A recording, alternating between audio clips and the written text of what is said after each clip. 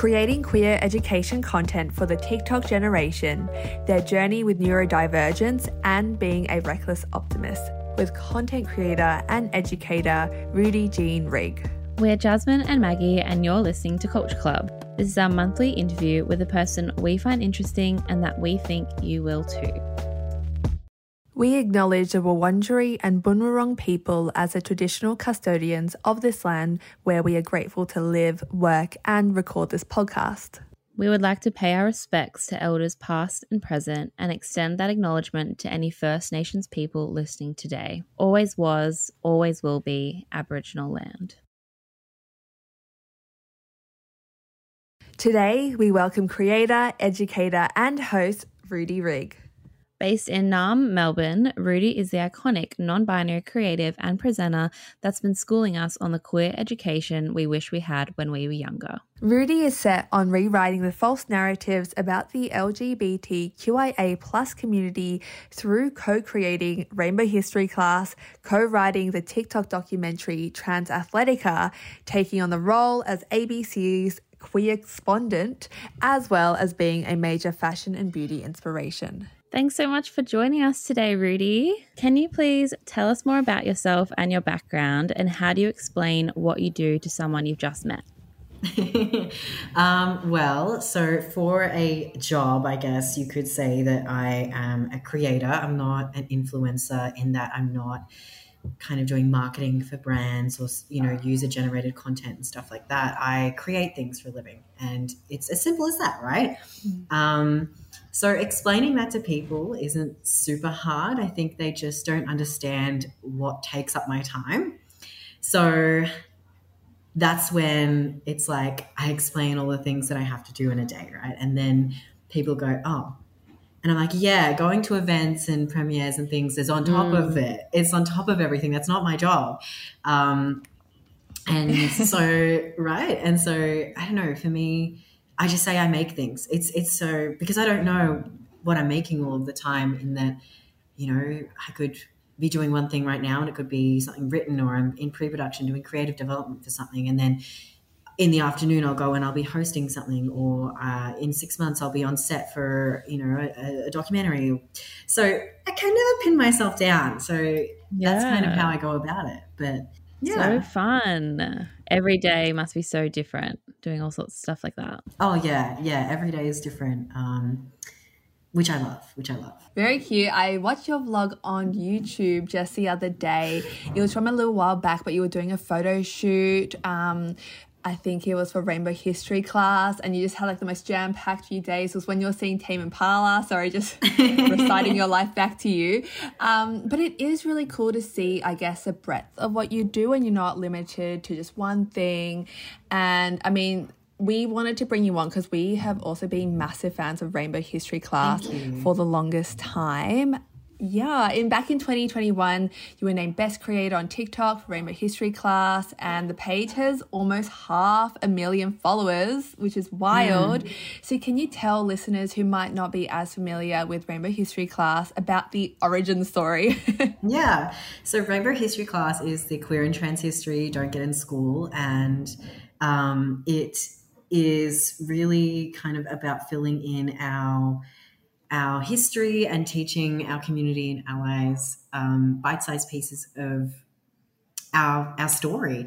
And I co-created with Hannah McElhinney, who does 99.9% of the writing and researching, which leaves me to host and edit and do the socials and things like that. And it's grown from a TikTok channel to being on every platform, having a Snapchat discovery show, to having a live show now, which we're doing for World Pride, to Hannah writing a book, so it's definitely grown over it'll be 2 years actually in March this year. So it's incredible, and it's really accessible. That's what we try and make it, because, a lot of the texts and pieces of information that we're sourcing from is heavy and it's dense and it's academic, and we want to sort of unpick that and create something that's easy for people to learn from. How did you and Hannah meet? Because it's a really lovely group you've got over a Rainbow History class, and I want to know.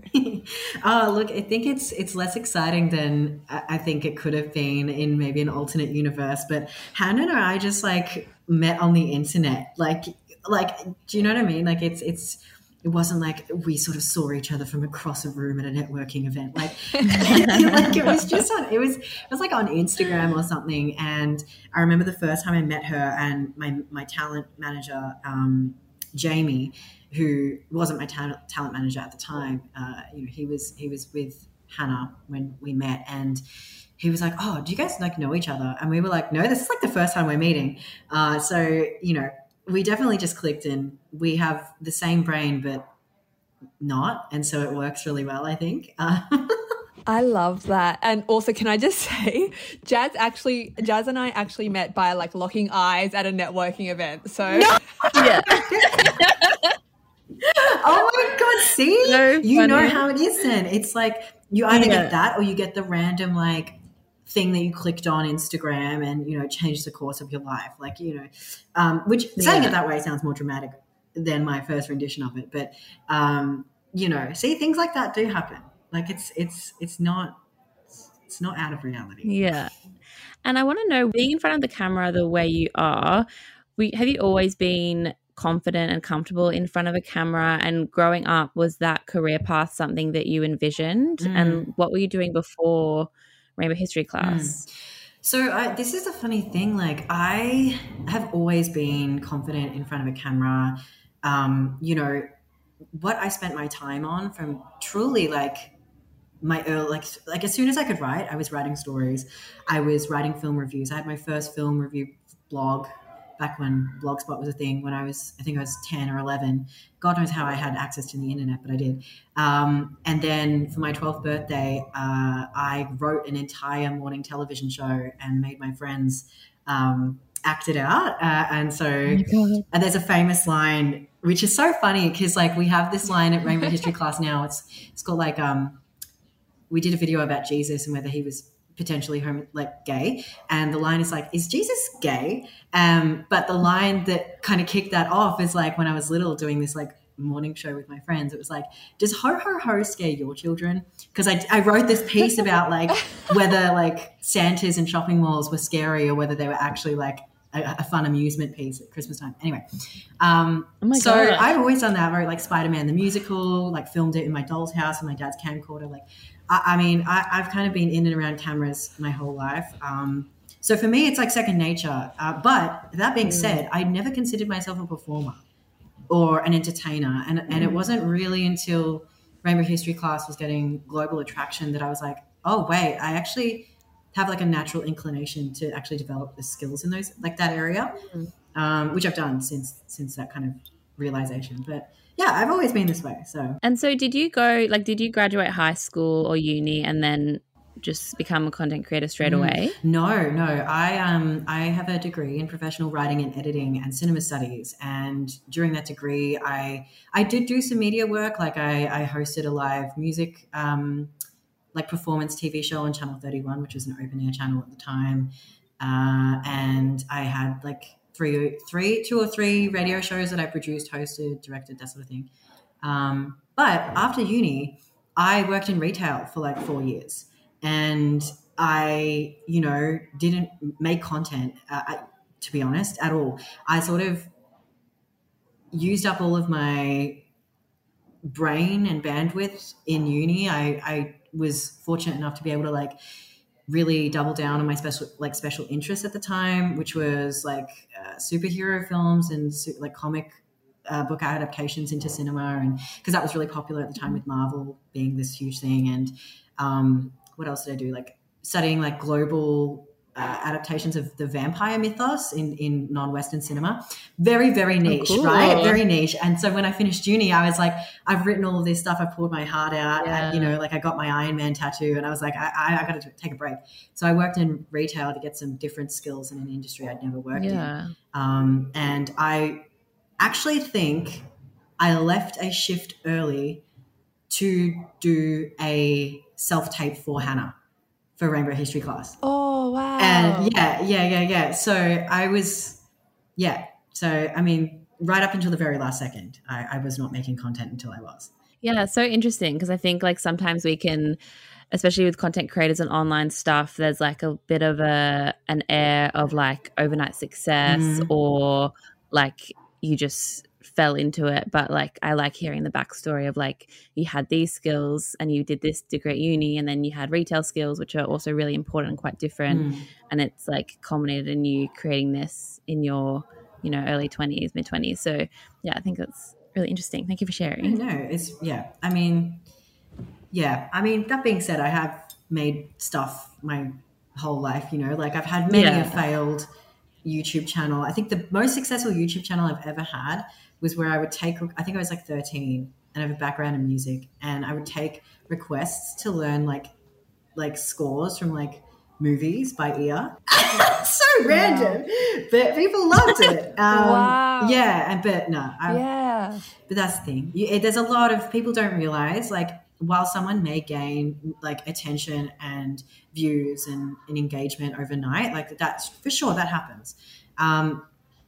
You know, with a percentage of that demographic that do suddenly get, wow, like where have they come from? It's like they're probably not going to tell you about all of the times they failed, like right off the bat, you know, or things that they've tried or like brainstorm sessions that they've had until they got to that point. And I just had to give a shout out to that Spider-Man musical because I just think how incredible that you've done just so much in your life already. I am endlessly fascinated by you, and now I'm just like, oh my gosh, like this is incredible. Like I can't believe you've done so much before we've even known you, I guess now internet time, if that makes sense. But anyway, when this episode drops for our followers, it'll be World Pride and it'll be Mardi Gras. And I want to know, what does Pride mean to you and how are you celebrating it this year? I mean, that's the thing. I feel like what Pride means to me has sort of changed across the years. You know, last year was my first time going to Mardi Gras. I really only felt a sense of belonging begin to form for me during last year's Mardi Gras, and being able to sort of walk in the parade with TikTok and meet, you know, a lot of different people from different intersections of the queer community. So last year, it really meant like a sense of belonging and feeling like I was understood or beginning to be understood, or felt like, you know, at least felt like I was for sure. This year, I think Pride to me really just is all about carrying the torch for the people that have come before me. In a lot of senses, like I'm talking about, you know, people who were on the front of the queer liberation movement back in the 60s and prior to the 60s. You know, it's carrying the torch for, you know, people of color who have lost their culture to colonization, and you know, for people who are underrepresented, it's about carrying the torch for the intersection between being queer and being neurodivergent. And so, you know, I don't take for granted the voice that I have and the authority that I can command in this space. So it's really important to sort of use my time, yes, to celebrate, but also to remember that, you know, the spotlight's on us, and I'm going to use it to sort of make sure that we can find ourselves in a better place this time next year as well. Yeah, 100%. And you've actually kindly brought your followers along on your gender identity journey over the years. Can you tell us more about that and what it's like sharing such like a personal thing with the internet? I mean, look, it's been interesting because I think it's sort of taken a lot of like swings and roundabouts in terms of like, I have sort of learned along the way. It's funny because when people are sort of looking at you for advice, or, you know, they've seen themselves in you, I sort of get a bit like concerned with what to share because I'm learning as well. And it's not that I'm like out there purporting misinformation, because I'm absolutely not. But like one time I could be feeling this certain way and I'm like, oh, like I know this would like touch a lot of people, and you know, there's a lot of people that could empathize. But then I know for myself that I don't really want to go declaring anything until I'm 100% sure, which can mean that for me personally, I can feel a little bit alone because all I want to do is kind of speak about it and see if anyone else feels the same way. But then also, again, I know that people look to me for advice and to see themselves. And so I need to take a moment of thought behind what I put out on the internet to make sure that, it's actually going to be of use to everyone. So I don't really think that it's like a deeply personal thing. I'm like outwardly queer. I look queer. I, am the first person to sort of point out maybe things that are homophobic and transphobic and that sort of stuff. So for me, it's like I've always been this way. I actually don't care what people think. So having it out on the internet, getting however many views is like whatever. It's been really good because, I posted this video about being autistic and gender identity and how I learned that perhaps there's like an intersection between the two. And I was led by some really wonderful comments to sort of learn more about that, which has sort of led me to understanding myself in a different way than I did 12 months ago, which is, I think, fantastic. So I think it's a mutual learning situation, which I love. Can you actually explain a bit more about what you learned about the intersection between autism and gender identity? That's really interesting. Yeah, it's incredible, and a lot of this is sort of community led. There's not a lot of studies on it, so I'm not sort of speaking from an academic point of view or a scientific point of view, but there's a large group of autistic people who either sort of experience it or have seen it, around and about their own autistic community, in that for some reason there seems to be a higher rate of people who do not identify as cisgender who also happen to be autistic.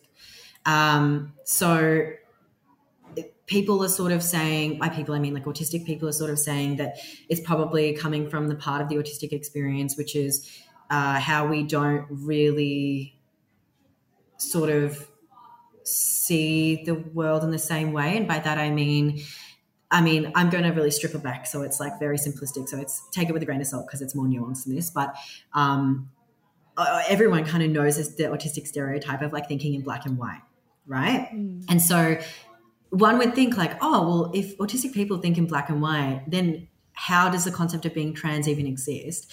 Because the concept of thinking in black and white is sort of like looking and seeing like, oh, like a dress, long hair, born and identified as a woman, therefore a woman, or whatever. And that's true in some cases. But then there is that demographic that go, oh, well, I'm going to sort out these pieces of the puzzle differently and sort of created like deduce or whatever, like a different outcome from it, or just sort of disregard the boxes and shapes altogether and go like, fuck it, like I'm making my own version of things because I don't understand your way of thinking, which is kind of where I come from. Like I'm from the autistic experience of like, this is arbitrary and stupid. Like I'm not disregarding the gender binary. It's useful, just like money is useful, and it's meaningful, and therefore it exists. I don't like, to an extent, I don't disregard that. But I'm from like the perspective of like, well, my autistic brain just goes, there is so much more than just like what you're wearing and how long your hair is and like your anatomy. There's like, I don't know. Does that even make sense? I don't know. This is like something I haven't really spoken about because it is hard to explain, because you have to contextualize the autistic experience, then you've got to contextualize gender, then you have to contextualize society. Like you can see why this hasn't really been explored widely, because it's so in depth. Yeah. No, thank you so much for sharing that, Rudy, because we literally just put you on the spot and asked you to give us a thesis on a Monday morning. But that was, really helpful, and I'm sure some of our followers would really resonate with that as well. So appreciate you sharing that. What are your favourite things about being autistic and having ADHD as a creator? I think that it naturally lends itself to creativity and to being curious and to exploring things and looking at things in a way that, you know, neurotypical people aren't, which I think is an advantage. I think that it means that I get to sort of let my brain go wild, you know, like I hate math. I'm not great at math. And that sort of logistical structured thinking, I just can't get. But when it comes to creating things, when it comes to figuring out the best way to shoot a video, or like, what do we think people want to see, or like, what do we want to make, and that sort of stuff. It's so beneficial. It's so beneficial. Like, you know, I'm not medicated for ADHD, by the way. So like I'm just like raw dog in it. And so like I'm truly just wild out here. You know, but it has been a learning experience. Like I truly think that prior to realizing and being diagnosed with ADHD, and finding out that I'm autistic, I was basically incapable of creating anything. Basically incapable. I would be obsessed with these things at uni, but like I would write my like essays like an hour before they were due. And thank God I'm a fast typer, because it was a struggle. Wow. So I really think that knowing this about myself has changed my life, and it's made it possible for me to actually create stuff, and actually like it's like harnessing, like, you know, what's that movie, like Atlantis, you know, like when they like, it's like they're powered by the crystals, and like it's going like wild at the end, and they have to like figure out how to like harness the crystal without it blowing up everything. That's me and my brain. It's like, that's what I was dealing with before I knew that I was autistic and I had ADHD. Now we're like flying around on those like motorbikes that float in the air. Like we're good. So yeah. Were you diagnosed at the same time? No, so I was diagnosed with ADHD initially, and no, sorry. Yes, I was. No, well, okay. So I was diagnosed. I had a very unique diagnosis story, which, you know, we can talk about it if you want. But to put simply right now, I was diagnosed with ADHD in like the first hour and a half. Then like 3 sessions later, I was diagnosed with having like being autistic. And then about a year later, maybe less, I was diagnosed with having OCD as well. So I got like the trifecta. And yeah, so for me, it kind of came about at the same time. I think my diagnosis was kind of easy. I really spent a long time trying to figure out who I was going to go see, who would be best for me. You know, a classic example, I brought in a huge binder of like diagnostic material that I'd like categorized. I'd like, you know, yes, I just went, yeah. So I really, because I knew, I just knew, and I was like, I just want like to be believed by this medical professional, because it is hard for a lot of people out there, and I do believe I was very lucky. And was this all during uni? No. This was 2021.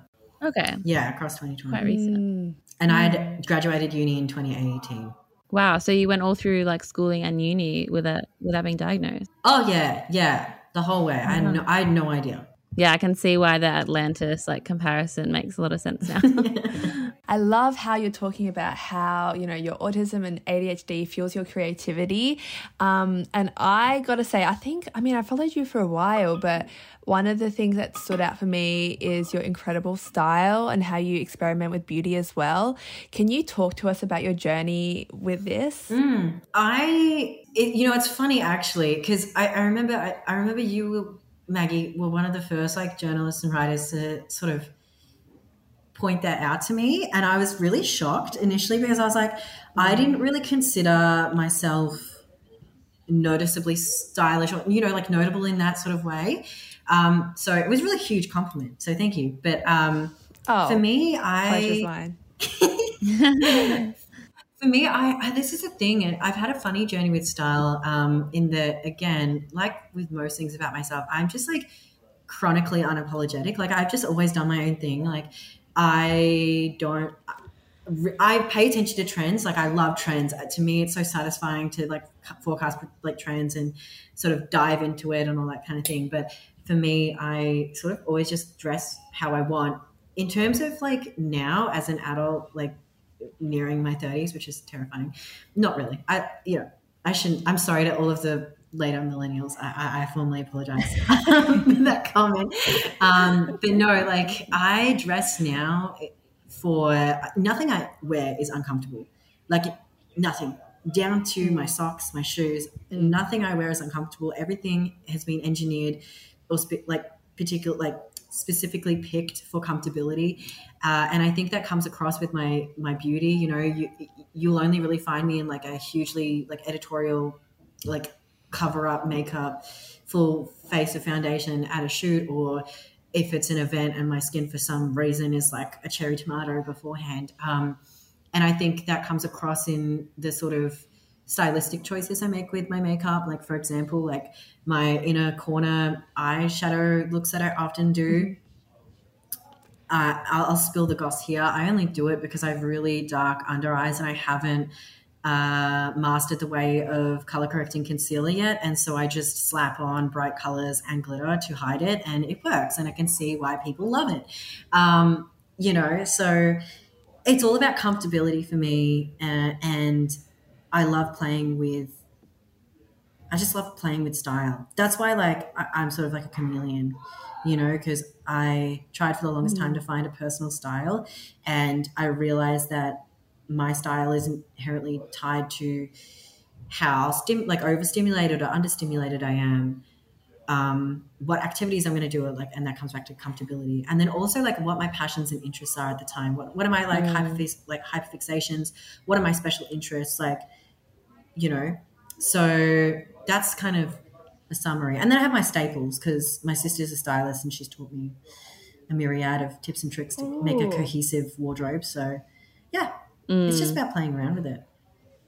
Yeah, I think fashion should be fun and it should be expressive. Like sometimes with the capsule wardrobe, like rhetoric or articles, they can be so depressing sometimes. It's like you have 5 shirts and 2 trench coats, and like I get that's good for sustainability, but then sometimes it's like you want to, you know, wear all silver jewelry, or sometimes you want to like wear bright colors, and that's fine. Like you should be able to express yourself and like see the world through fashion. So Maggie and I are big advocates for that. Yeah. Oh no, I love that, and something I've learned, you know, from the sustainability, it's not a movement, but sustainability in the fashion industry sort of being at the forefront on a lot of my social media over the last couple of years is, you know, how to be more sustainable. And I think for me, I also hated the capsule wardrobe concept because I hated having to put away clothes that I might want to wear one day. So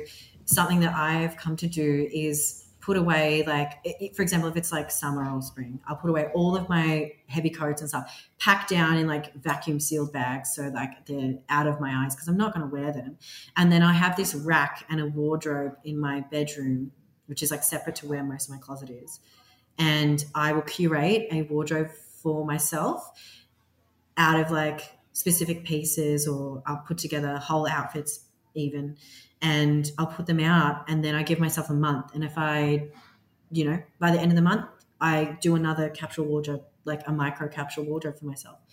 And it puts a little bit of fun out of it. And yes, you do need time to do it, but I think it's really helped me make sure to wear clothes. It's helped me realize what I'm not wearing and then, you know, donate or resell. And I think that's how I've sort of began to become more sustainable, for sure. Person after our own hearts. We're all about, like, you know, sustainability can sound so scary, but literally all it is wearing your own clothes. That's all we're asking for. And, you know, finding joy in your clothes and finding newness in that. So love that advice. I think that's something that everyone, I mean, yes, like you mentioned, there's time involved, but, you know, anyone can kind of use that kind of theory into their own lives. I mean, it doesn't have to be something impossibly scary. It's just looking at your clothes in a new way. Yeah. It's like, you know, picking out like, okay, I haven't worn these 5 pair of shoes because I don't collect shoes, but I have like I have like 50 pairs of shoes. It's not good, but my shoe size has not changed since I was 11, and I still have shoes that I wore at 11 years old because I look after them. Yeah. And so yes, I have 50 pairs of shoes, but it's been over 15 years. Like, so yeah.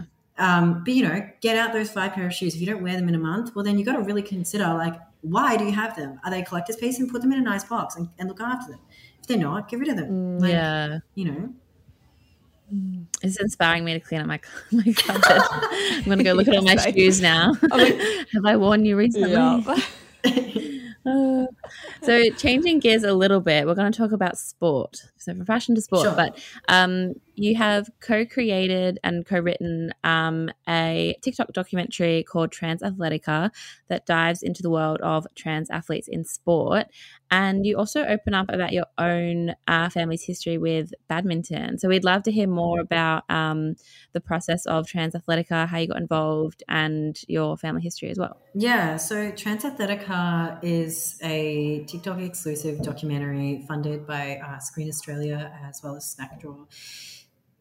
Snackdraw Studios, Snackdraw Productions, and it explores the unique barriers that trans and gender diverse people face trying to participate and succeed in sport. So that came about because of a random conversation, like way before we sort of had a brainstorming session. I just randomly mentioned to someone in the team, I used to play badminton, whatever. And they were shocked at how I had to stop playing because I was trans, And I didn't think anything of it because I'd sort of retired and put it to bed. I was very traumatic. And at the time I didn't realize that there was a lot of feelings and trauma, not trauma that I'd experienced, but trauma just because of what it is, that I hadn't sort of processed. And so I didn't think anything of it. And then months later, we had a brainstorming session and,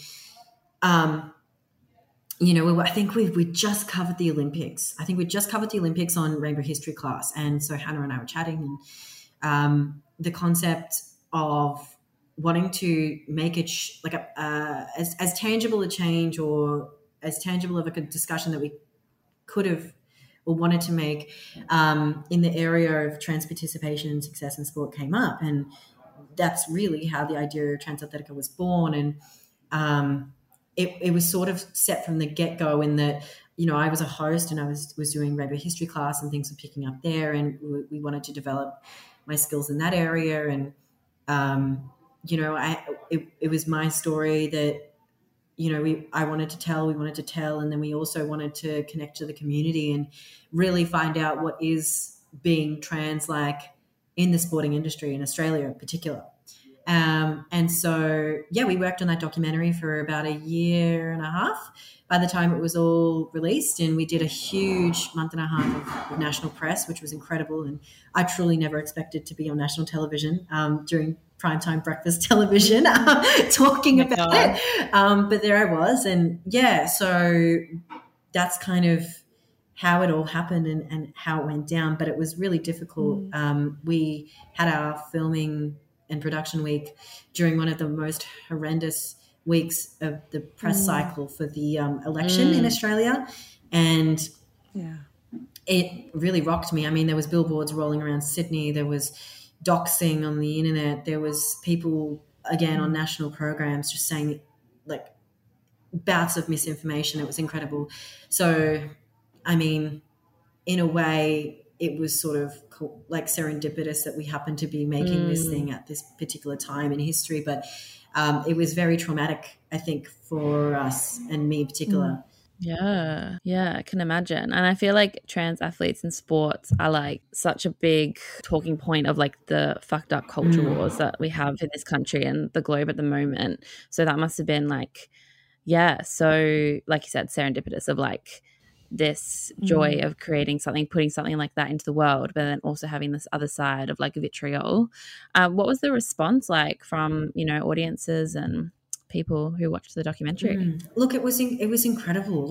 We had people who, were from all across the world saying thank you, because no one's really talking about this. No one, as far as we know, no trans people, no one who actually has lived the experience has sort of done something like this in the way that we did it, in that, you know, we didn't just sort of myth bust. We actually spoke to people. And mind you, like, we had numerous people say that they thanked us for like reaching out to them, but they would not participate because they could not risk their livelihood or their, you know, their well-being, their employment, speaking on a project like Transathletica.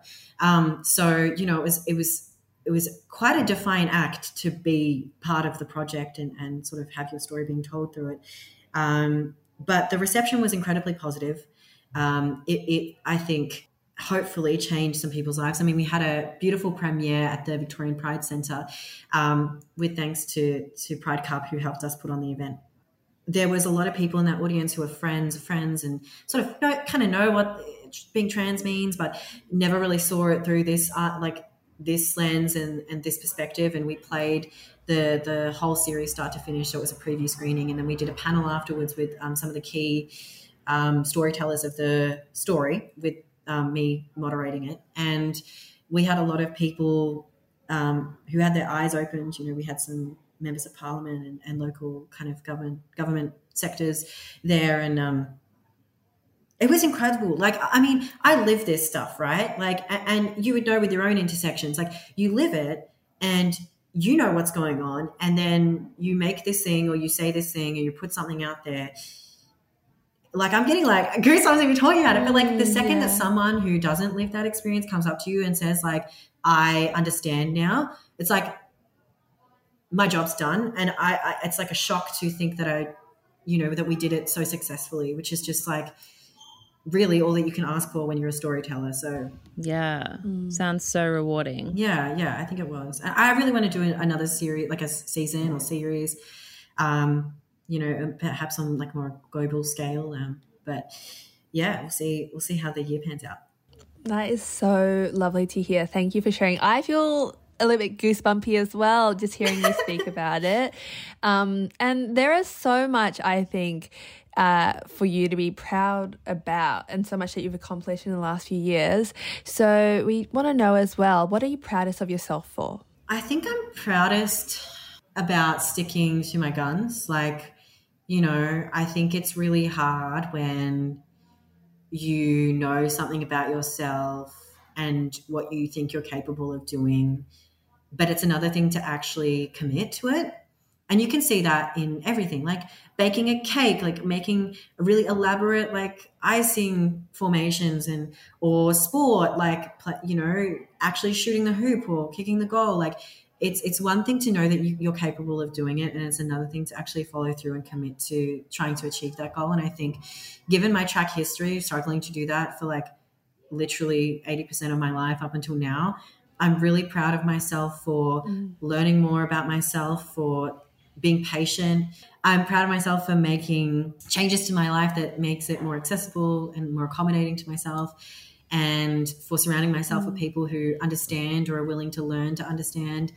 And that's not something I really ever thought that I would be able to do, because I have always struggled with mental health, obviously, and to find myself in a place where I have enough tools in my toolkit and I have enough resources, and I've been privileged enough to be able to go through numerous amounts of therapy and counseling to find myself in a position now where I'm able to succeed. Yeah, I think it's a big ask, and it's a big feat, and it'll always be a journey, but like, I did it, and I never thought I'd do it. So I that's why I really don't think I'll ever take anything for granted, because it can slip away just as easy as it can come to you. So it's just about riding the wave, I think, and always being nice. Like, you got to be nice. Like, you just got to be nice to yourself.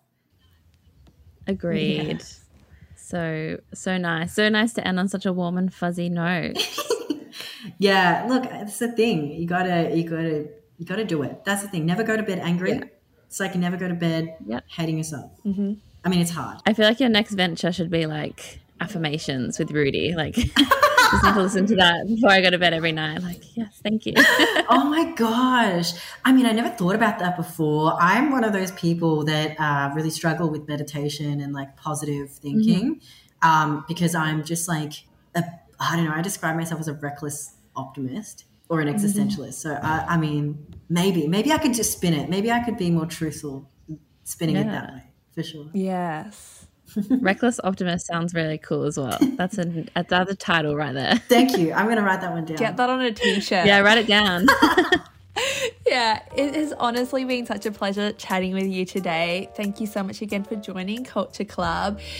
For our listeners who can't get enough, where can they find you? And also, do you have any fun projects you can share with us that's happening in 2023? Yeah, so you can find me on all social media platforms at Rudy Jean Rigg, and you can find Rainbow History Class at Rainbow History Class on TikTok and Instagram. As for projects, if you're listening to this before the 4th of March, 2023, you can grab tickets to come and see Rainbow History Class live during Sydney World Pride in Sydney. But if you're listening to it afterwards, or maybe you don't feel like going to a live event, we have a Rainbow History Class book coming out, which you can pre-order or purchase now. And the audiobook will be coming soon. So that's where you can catch our latest projects of Rainbow History Class. In terms of my personal ones, I think just stay tuned. You know, World Pride, there's a lot of rainbow stuff happening. In terms of Rudy Jean Rigg, who likes to dress in black and spend more time playing video games, I think we're going to have to wait until after World Pride to see what happens. But who knows? Yeah. Zelda will be waiting. Yeah. Sounds like so much exciting stuff coming up. All right. Well, thank you so much again for your time today. No, thank you for having me on. I love what you both do, and I just think you're just angels here. So thank you so much.